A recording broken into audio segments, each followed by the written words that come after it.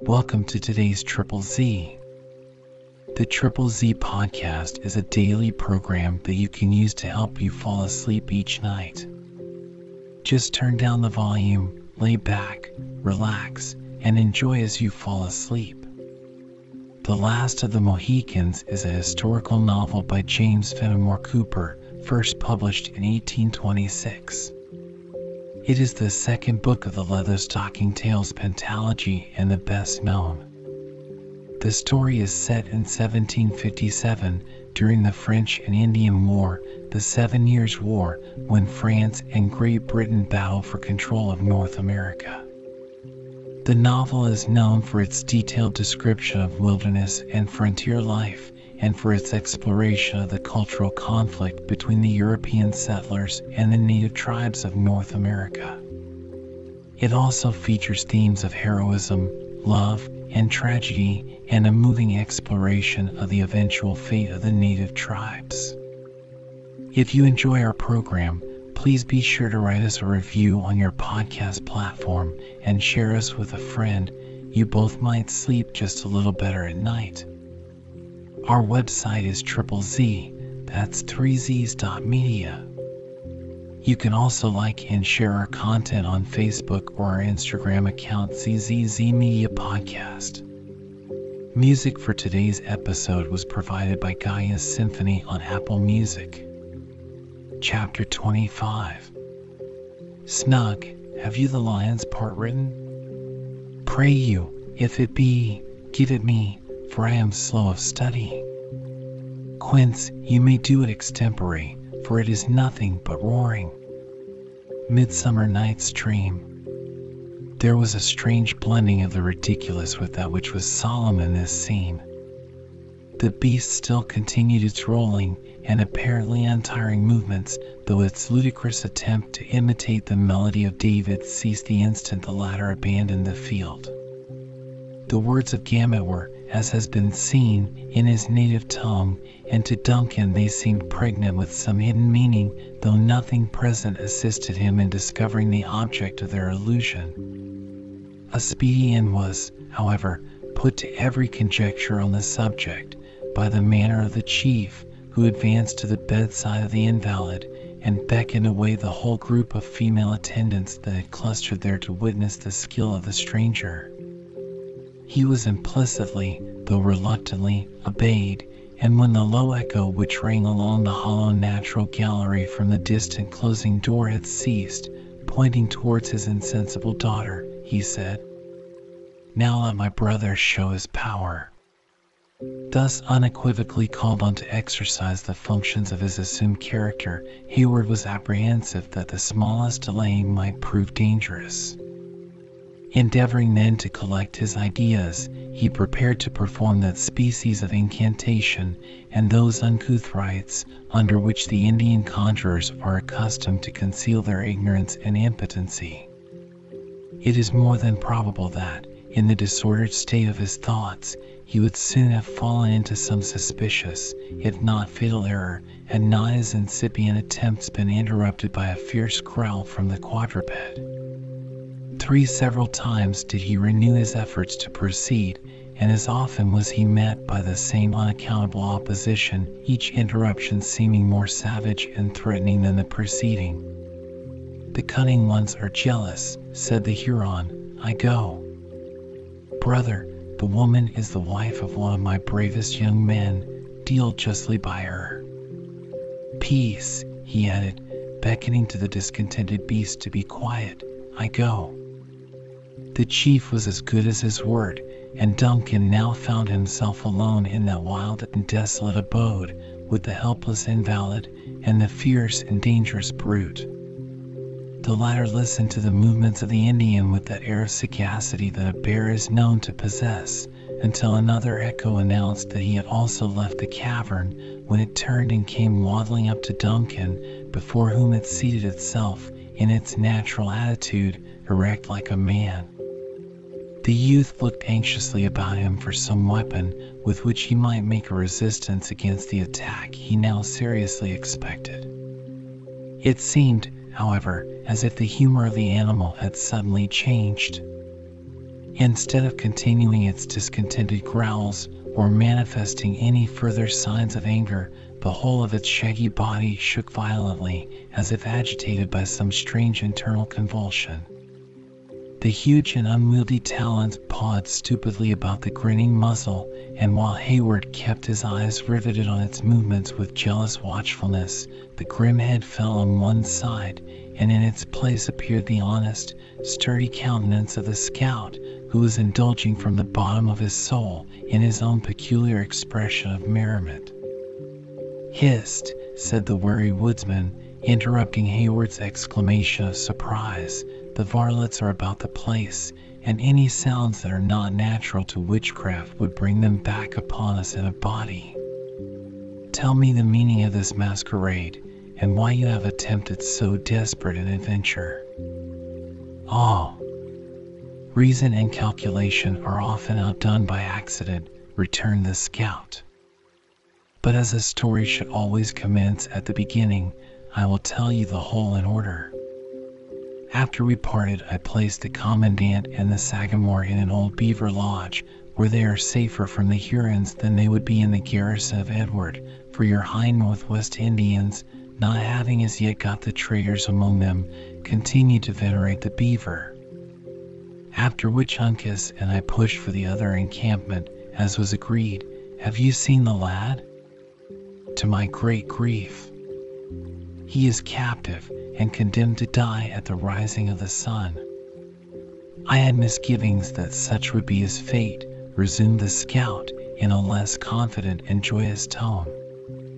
But soon regaining his naturally firm voice, he continued, "His bad fortune is the true reason of my being here, for it would never do to abandon such a boy to the Hurons.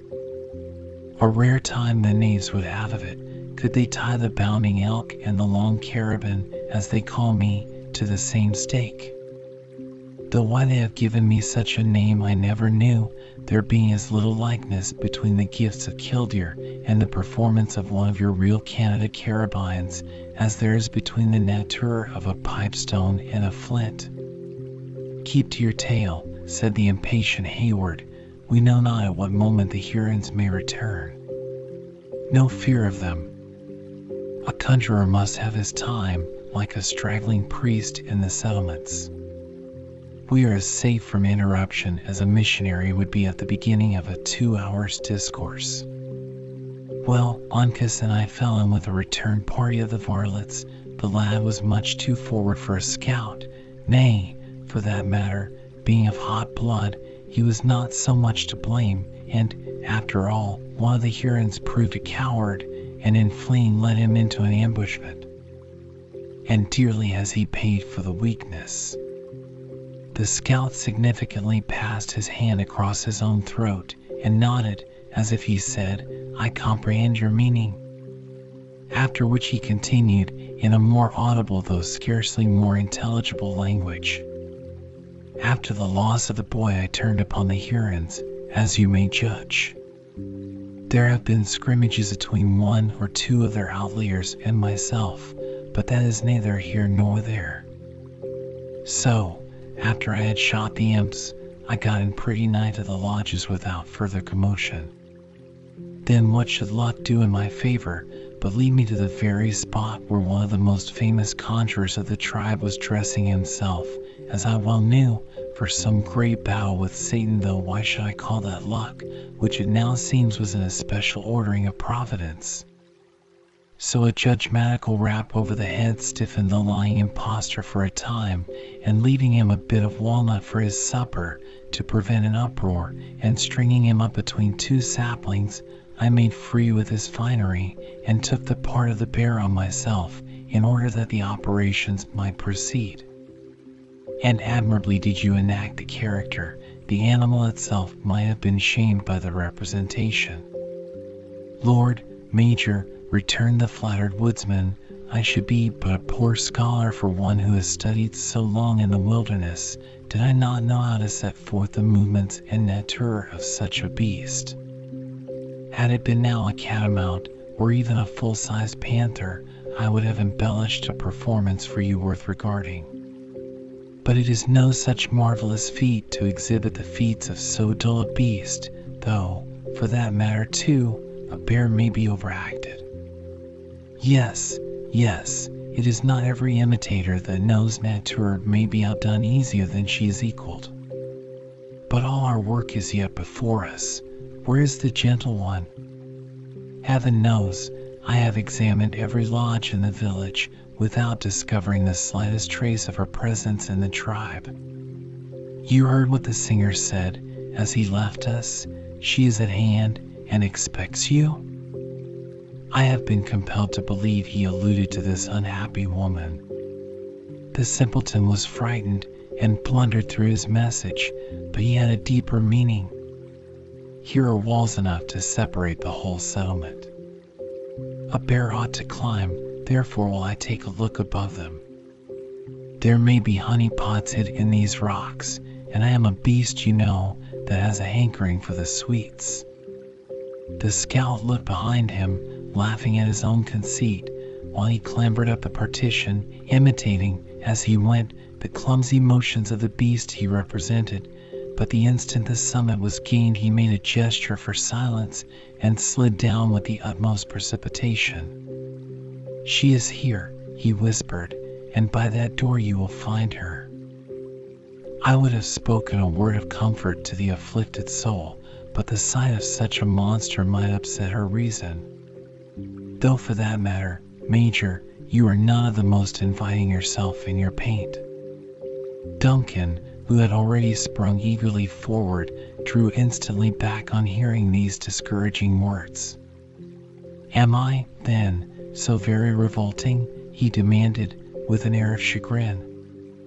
You might not startle a wolf or turn the Royal Americans from a charge, but I have seen the time when you had a better favored look. Your street countenances are not ill-judged of by the squaws, but young women of white blood give the preference to their own color. See, he added, pointing to a place where the water trickled from a rock, forming a little crystal spring before it found an issue through the adjacent crevices. You may easily get rid of the Sagamore's daub, and when you come back I will try my hand at a new embellishment. It's as common for a conjurer to alter his paint as for a buck in the settlements to change his finery. The deliberate woodsman had little occasion to hunt for arguments to enforce his advice. He was yet speaking when Duncan availed himself of the water. In a moment every frightful or offensive mark was obliterated, and the youth appeared again in the lineaments with which he had been gifted by nature. Thus prepared for an interview with his mistress, he took a hasty leave of his companion and disappeared through the indicated passage. The scout witnessed his departure with complacency, nodding his head after him and muttering his good wishes, after which he very coolly set about an examination of the state of the larder among the Hurons, the cavern, among other purposes, being used as a receptacle for the fruits of their hunts. Duncan had no other guide than a distant glimmering light, which served, however, the office of a polar star to the lover. By its aid he was enabled to enter the haven of his hopes, which was merely another apartment of the cavern that had been solely appropriated to the safekeeping of so important a prisoner as a daughter of the commandant of William Henry. It was profusely strewed with the plunder of that unlucky fortress. In the midst of this confusion he found her he sought, pale, anxious, and terrified, but lovely. David had prepared her for such a visit. Duncan, she exclaimed in a voice that seemed to tremble at the sounds created by itself. Alice, he answered, leaping carelessly among trunks, boxes, arms, and furniture until he stood at her side. I knew that you would never desert me, she said, looking up with a momentary glow on her otherwise dejected countenance. But you are alone. Grateful as it is to be thus remembered, I could wish to think you are not entirely alone. Duncan, observing that she trembled in a manner which betrayed her inability to stand, gently induced her to be seated, while he recounted those leading incidents which it has been our task to record. Alice listened with breathless interest, and though the young man touched lightly on the sorrows of the stricken father, taking care, however, not to wound the self-love of his auditor, the tears ran as freely down the cheeks of the daughter as though she had never wept before.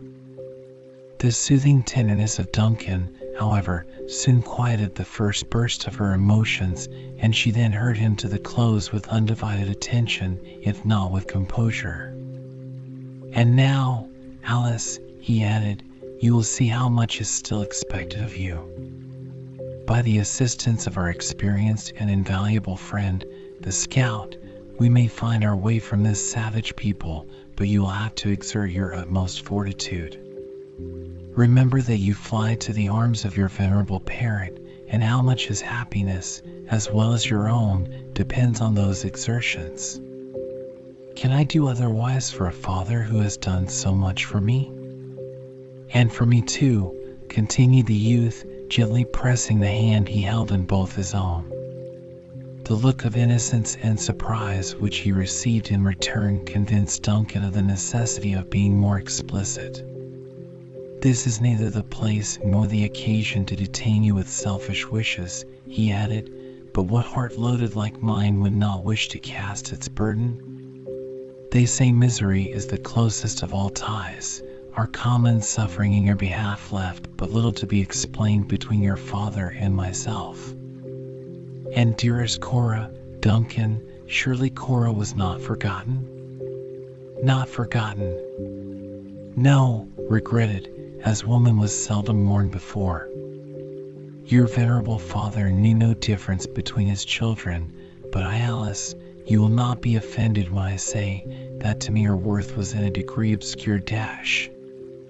"Then you knew not the merit of my sister," said Alice, withdrawing her hand. "Of you she ever speaks as of one who is her nearest friend." "I would gladly believe her such," returned Duncan, hastily.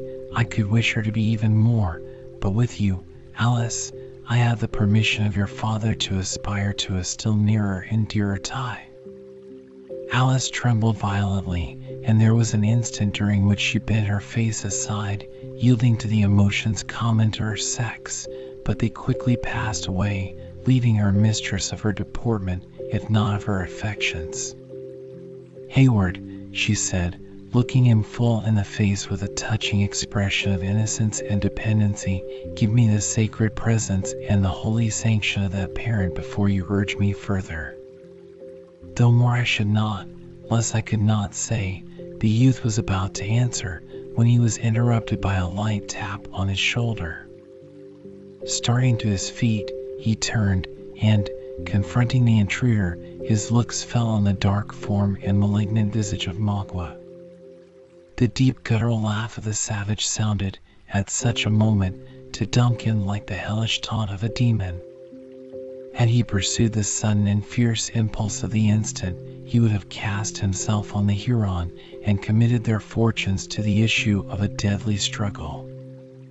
But, without arms of any description, ignorant of what succor his subtle enemy could command, and charged with the safety of one who was just then dearer than ever to his heart, he no sooner entertained than he abandoned the desperate intention. "What is your purpose?" said Alice, meekly folding her arms on her bosom, and struggling to conceal an agony of apprehension in behalf of Hayward, in the usual cold and distant manner with which she received the visits of her captor. The exulting Indian had resumed his austere countenance, though he drew warily back before the menacing glance of the young man's fiery eye. He regarded both his captives for a moment with a steady look, and then, stepping aside, he dropped a log of wood across a door different from that by which Duncan had entered. The latter now comprehended the manner of his surprise, and believing himself irretrievably lost, he drew Alice to his bosom, and stood prepared to meet a fate which he hardly regretted, since it was to be suffered in such company. But Magua meditated no immediate violence. His first measures were very evidently taken to secure his new captive, nor did he even bestow a second glance at the motionless forms in the center of the cavern until he had completely cut off every hope of retreat through the private outlet he had himself used. He was watched in all his movements by Hayward, who, however, remained firm, still folding the fragile form of Alice to his heart, at once too proud and too hopeless to ask favor of an enemy so often foiled. When Magua had effected his object, he approached his prisoners and said in English, "The palefaces trap the cunning beavers, but the redskins know how to take the young geese."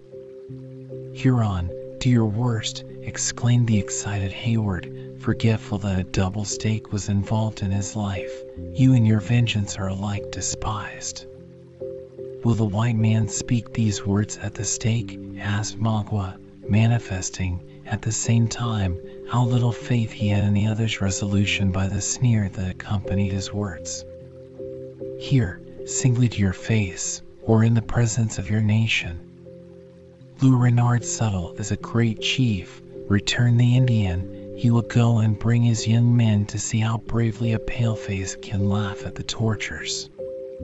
He turned away while speaking, and was about to leave the place through the avenue by which Duncan had approached, when a growl caught his ear and caused him to hesitate. The figure of the bear appeared in the door, where it sat, rolling from side to side in its customary restlessness. Magua, like the father of the sick woman, eyed it keenly for a moment, as if to ascertain its character. He was far above the more vulgar superstitions of his tribe, and so soon as he recognized the well-known attire of the conjurer, he prepared to pass it in cool contempt. But a louder and more threatening growl caused him again to pause. Then he seemed as if suddenly resolved to trifle no longer, and moved resolutely forward. The mimic animal, which had advanced a little, retired slowly in his front, until it arrived again at the pass, when rearing on its hinder legs it beat the air with its paws, in the manner practiced by its brutal prototype. "Fool!" exclaimed the chief in Huron, "go play with the children and squaws, leave men to their wisdom." He once more endeavored to pass the supposed empiric, scorning even the parade of threatening to use the knife or tomahawk that was pendant from his belt. Suddenly the beast extended its arms, or rather legs, and enclosed him in a grasp that might have vied with the far-famed power of the bear's hug itself. Hayward had watched the whole procedure, on the part of Hawkeye, with breathless interest. At first he relinquished his hold of Alice, then he caught up a thong of buckskin, which had been used around some bundle, and when he beheld his enemy with his two arms pinned to his side by the iron muscles of the scout, he rushed upon him and effectually secured them there. Arms, legs, and feet were encircled in 20 folds of the thong in less time than we have taken to record the circumstance. When the formidable Huron was completely pinioned, the scout released his hold, and Duncan laid his enemy on his back, utterly helpless. Throughout the whole of this sudden and extraordinary operation, Magua, though he had struggled violently until assured he was in the hands of one whose nerves were far better strung than his own, had not uttered the slightest exclamation. But when Hawkeye, by way of making a summary explanation of his conduct, removed the shaggy jaws of the beast, and exposed his own rugged and earnest countenance to the gaze of the Huron, the philosophy of the latter was so far mastered as to permit him to utter the never-failing, "You!" "Aye, you've found your tongue," said his undisturbed conqueror. "Now, in order that you shall not use it to our ruin, I must make free to stop your mouth." As there was no time to be lost, the scout immediately set about effecting so necessary a precaution, and when he had gagged the Indian, his enemy might safely have been considered as hors de combat. "By what place did the imp enter?" asked the industrious scout, when his work was ended. "Not a soul has passed my way since you left me." Duncan pointed out the door by which Mavo had come and which now presented too many obstacles to a quick retreat. "Bring on the gentle one, then," continued his friend. "We must make a push for the woods by the other outlet." "'Tis impossible," said Duncan. "Fear has overcome her, and she is helpless." "Alice, my sweet, my own Alice, arouse yourself. Now is the moment to fly." "'Tis in vain." She hears, but is unable to follow. "Go, noble and worthy friend, save yourself, and lead me to my fate." "Every trail has its end, and every calamity brings its lesson," returned the scout. "There, wrap her in them Indian cloths. Conceal all of her little form. Nay, that foot has no fellow in the wilderness, it will betray her. All, every part. Now take her in your arms, and follow. Leave the rest to me." Duncan, as may be gathered from the words of his companion, was eagerly obeying, and as the other finished speaking, he took the light person of Alice in his arms and followed on the footsteps of the scout. They found the sick woman as they had left her, still alone, and passed swiftly on by the natural gallery to the place of entrance. As they approached the little door of bark, a murmur of voices without announced that the friends and relatives of the invalid were gathered about the place, patiently awaiting a summons to re-enter. "If I open my lips to speak," Hawkeye whispered, "my English, which is the genuine tongue of a white skin, will tell the varlets that an enemy is among them.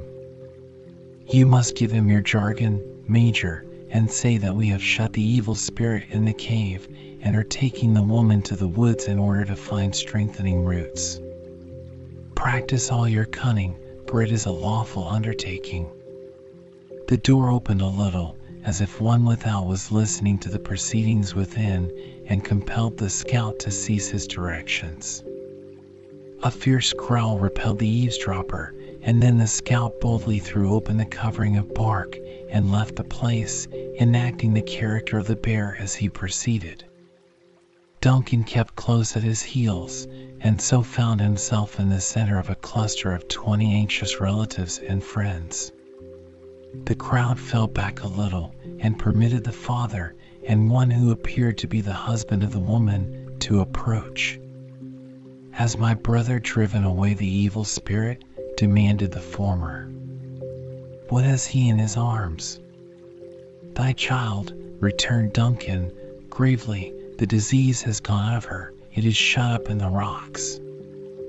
I take the woman to a distance, where I will strengthen her against any further attacks. She shall be in the wigwam of the young man when the sun comes again." When the father had translated the meaning of the stranger's words into the Huron language, a suppressed murmur announced the satisfaction with which the intelligence was received. The chief himself waved his hand for Duncan to proceed, saying aloud, in a firm voice, and with a lofty manner, "Go, I am a man, and I will enter the rock and fight the wicked one." Hayward had gladly obeyed, and was already past the little group, when these startling words arrested him. "Is my brother mad?" he exclaimed. "Is he cruel? He will meet the disease, and it will enter him, or he will drive out the disease, and it will chase his daughter into the woods. No, let my children wait without, and if the spirit appears, beat him down with clubs. He is cunning, and will bury himself in the mountain when he sees how many are ready to fight him." This singular warning had the desired effect. Instead of entering the cavern, the father and husband drew their tomahawks and posted themselves in readiness to deal their vengeance on the imaginary tormentor of their sick relative, while the women and children broke branches from the bushes or seized fragments of the rock with a similar intention. At this favorable moment the counterfeit conjurers disappeared. Hawkeye, At the same time that he had presumed so far on the nature of the Indian superstitions, was not ignorant that they were rather tolerated than relied on by the wisest of the chiefs. He well knew the value of time in the present emergency. Whatever might be the extent of the self-delusion of his enemies, and however it had tended to assist his schemes, the slightest cause of suspicion acting on the subtle nature of an Indian would be likely to prove fatal. Taking the path, therefore, that was most likely to avoid observation, he rather skirted than entered the village. The warriors were still to be seen in the distance, by the fading light of the fires, stalking from lodge to lodge. But the children had abandoned their sports for their beds of skins, and the quiet of night was already beginning to prevail over the turbulence and excitement of so busy and important an evening. Alice revived under the renovating influence of the open air, and as her physical rather than her mental powers had been the subject of weakness, she stood in no need of any explanation of that which had occurred. "Now let me make an effort to walk," she said, when they had entered the forest, blushing, though unseen, that she had not been sooner able to quit the arms of Duncan. "I am indeed restored." "Nay, Alice, you are yet too weak." The maiden struggled gently to release herself, and Hayward was compelled to part with his precious burden. The representative of the bear had certainly been an entire stranger to the delicious emotions of the lover while his arms encircled his mistress, and he was, perhaps, a stranger also to the nature of that feeling of ingenuous shame that oppressed the trembling Alice. But when he found himself at a suitable distance from the lodges, he made a halt, and spoke on a subject of which he was thoroughly the master. "This path will lead you to the brook," he said. "Follow its northern bank until you come to a fall, and mount the hill on your right, and you will see the fires of the other people. There you must go and demand protection. If they are true Delawares, you will be safe. A distant flight with that gentle one, just now, is impossible. The Hurons would follow up our trail and master our scalps before we had got a dozen miles. Go, and Providence be with you." "And you?" demanded Hayward in surprise. "Surely we part not here?" "The Hurons hold the pride of the Delawares. The last of the high blood of the Mohicans is in their power," returned the scout. "I go to see what can be done in his favor." "Had they mastered your scalp, Major, a knave should have fallen for every hair it held, as I promised. But if the young Sagamore is to be led to the stake, the Indians shall see also how a man without a cross can die." Not in the least offended with the decided preference that the sturdy woodsman gave to one who might, in some degree, be called the child of his adoption, Duncan still continued to urge such reasons against so desperate an effort as presented themselves. He was aided by Alice, who mingled her entreaties with those of Hayward that he would abandon a resolution that promised so much danger with so little hope of success. Their eloquence and ingenuity were expended in vain. The scout heard them attentively, but impatiently, and finally closed the discussion by answering in a tone that instantly silenced Alice, while it told Hayward how fruitless any further remonstrances would be. "I have heard," he said, "that there is a feeling in youth which binds man to woman closer than the father is tied to the son. It may be so. I have seldom been where women of my color dwell, but such may be the gifts of nature in the settlements. You have risked life, and all that is dear to you, to bring off this gentle one, and I suppose that some such disposition is at the bottom of it all. As for me, I taught the lad the real character of a rifle, and well has he paid me for it. I have fought at his side in many a bloody scrimmage, and so long as I could hear the crack of his piece in one ear and that of the Sagamore in the other, I knew no enemy was on my back.